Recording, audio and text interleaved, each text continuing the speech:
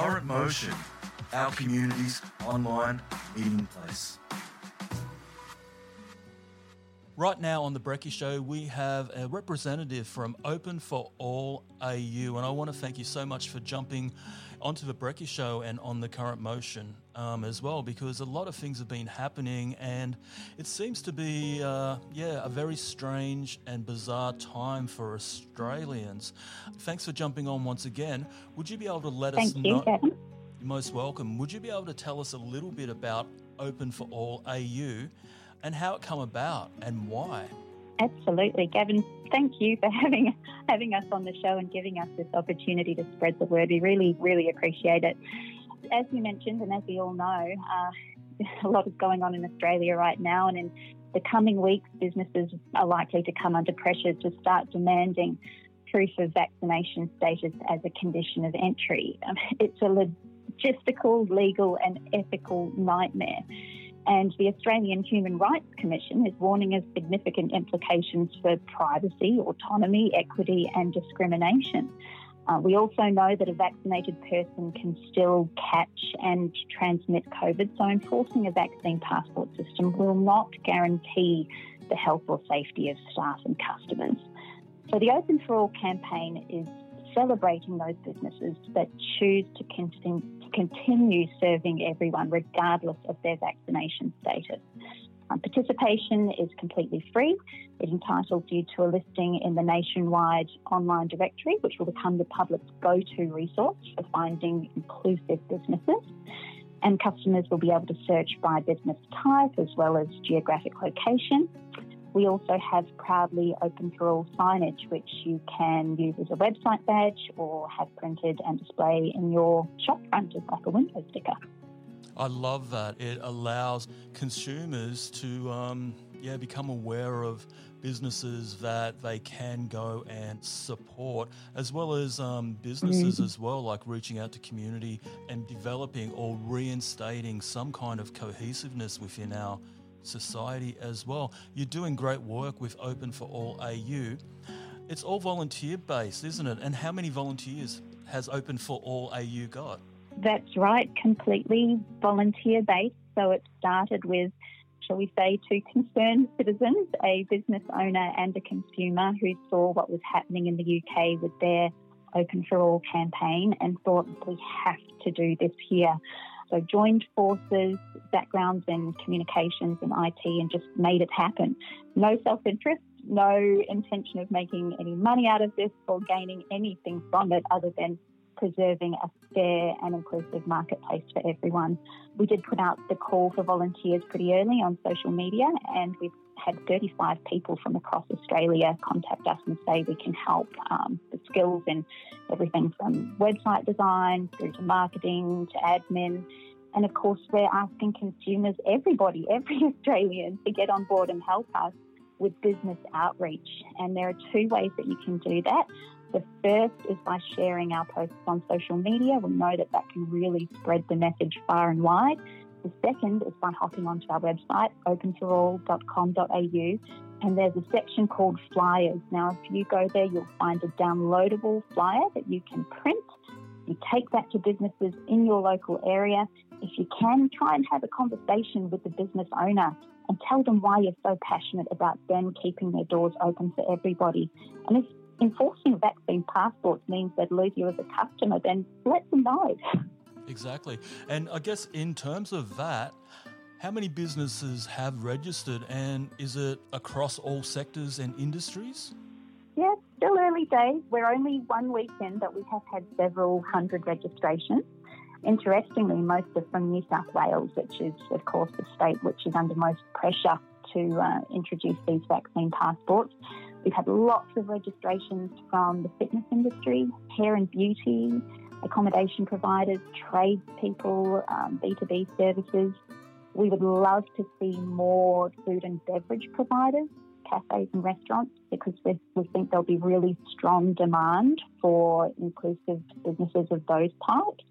But the overall support from consumers has been amazing. We've had, 2,000 Twitter followers in the first week, hundreds more on Facebook, and all of these wonderful, heartfelt comments that have got us through the late nights and the weekends of working on this.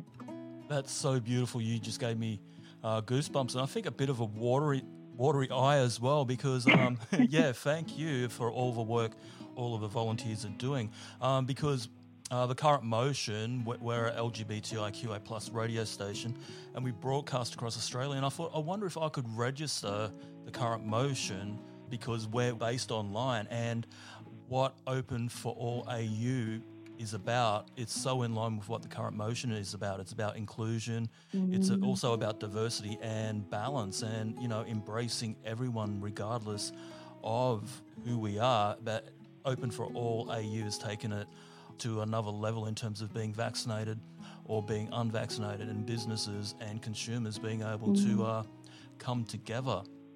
So it's really amazing. Yeah, love what you're doing too, Gavin, and agree that, you know, it's not right to treat a person or group of people less favourably for any reason, you know, whether that's race or gender or sexuality or, in this case, vaccination status. Is just plain wrong. You know, and I think if we travelled back in time to pre-pandemic and told Australians that this was a possibility, that there would just be complete disbelief and outrage. There's no way anyone would accept the idea, but somehow this relentless campaign of fear has brainwashed the public into compliance. Yeah, and it's scary also to think that such a great nation like Australia is, and it will be again, can become like this, and so suddenly, and everyone living with fear. I really appreciated that you mentioned like discrimination, and that all of us have felt discrimination on some level throughout our life journey. I mean, myself, as I was saying on an earlier chat with you, I mean, being gay, I've been discriminated against, even with venues, with society, and all of that. But also my father, he grew up in a small town called Mullumbimby, and during his childhood, there was still a lot of, I guess, discrimination based on race. There was separate entrances to picture theatres, one for black, one for whites. You know, people of colour had to sit somewhere else. There was even different taps. There was even a cafe called the White Australia Cafe, and that was probably in my grandparents' age. But also, I guess, being Aboriginal and South Sea Islander as well, discrimination based on that and as well. And this is a really important one. I mean, I have a mother, and I know that women have also experienced immense discrimination throughout history as well. So this is just another rung in the ladder, I guess, for just opening up conversation about, you know, inclusiveness and the way, I guess, we want our nation to be. And it's definitely more understanding and more fair, yeah. Absolutely. And I think, you know, you mentioned diversity and inclusion. I think those have become buzzwords for big corporates in recent years. They're hiring diversity and inclusion managers. They're developing their own policies along these lines. But are they going to walk the walk when it actually comes to this issue? It'll be interesting to see where the big businesses sit on this. Definitely. I know already some big businesses are going hard out about, come when you're vaccinated, but it leaves a lot of people out. And I think it's more just about freedom of choice as well. You mentioned Twitter as well. So how can people become more aware of Open for All AU, and how can, I guess, consumers as well as businesses support the organisation? Sure. Well, probably the best way to become more aware about what we're doing is to visit our website. So that's www.openforall.com.au. You can read our FAQs, read through some of the content on there, and you'll quickly get an idea of what we're doing. You can also join us on social media. So we have a Twitter page, we have a Facebook page, and we also have a Telegram account, which we were asked early on to set up because people pointed out we could find ourselves subject to the censorship that you're getting on the mainstream platforms at the moment. So those would be two ways to become aware of what we're doing. And then in terms of supporting us, well, if you're a business, register, get listed in the directory, proudly display your signage and tell other business owners about us. And if you're a consumer, please help us spread the word. And there are two ways, as I said, you can do that. You can share our social posts, and you can actually get out there on the streets, deliver our flyers and talk to business owners, have a conversation with them, let them know, because silence implies consent, and if we don't speak up, they will just think that we're happy to go along with the government's plan. Yeah, definitely. And I love all these movements that have started and are being created by Australians. It's so nice, and it actually glues people together. It brings people together. Open for All AU was inspired by Open for All UK, and there's some good news that other countries are looking at what Open for All AU is doing. Yeah, that's really exciting. Could you tell us a little bit about that? That's right. Yeah, we've had New Zealanders reach out to us, and they want to set up their own version of the campaign, and Americans as well. So it's fantastic. We've shared resources with them, tips and advice. We've offered to help them recruit volunteers via the volunteer section of our website. Happy to help, because we need a global movement to fight this global oppression. Most definitely. Would there be anything else you'd like to share for our listeners? So just a final message to anyone listening today: do not let the vaccine passport system happen. We know that the vaccinated can still catch and transmit COVID, so vaccine passports won't guarantee the health and safety of your staff and customers. What they will do is create division, segregation, and a two-tier society. And I know that this might sound extreme, but it's the truth. The Nazis didn't start with gas chambers. They started with fear, control and division, us and them, and convincing people and businesses to shun them. So don't be one of those good people who stood by and let it happen. If you're listening to this interview, if you support this cause, log on to openforall.com.au, share the link via social media, download the flyer, deliver it to every business in your area.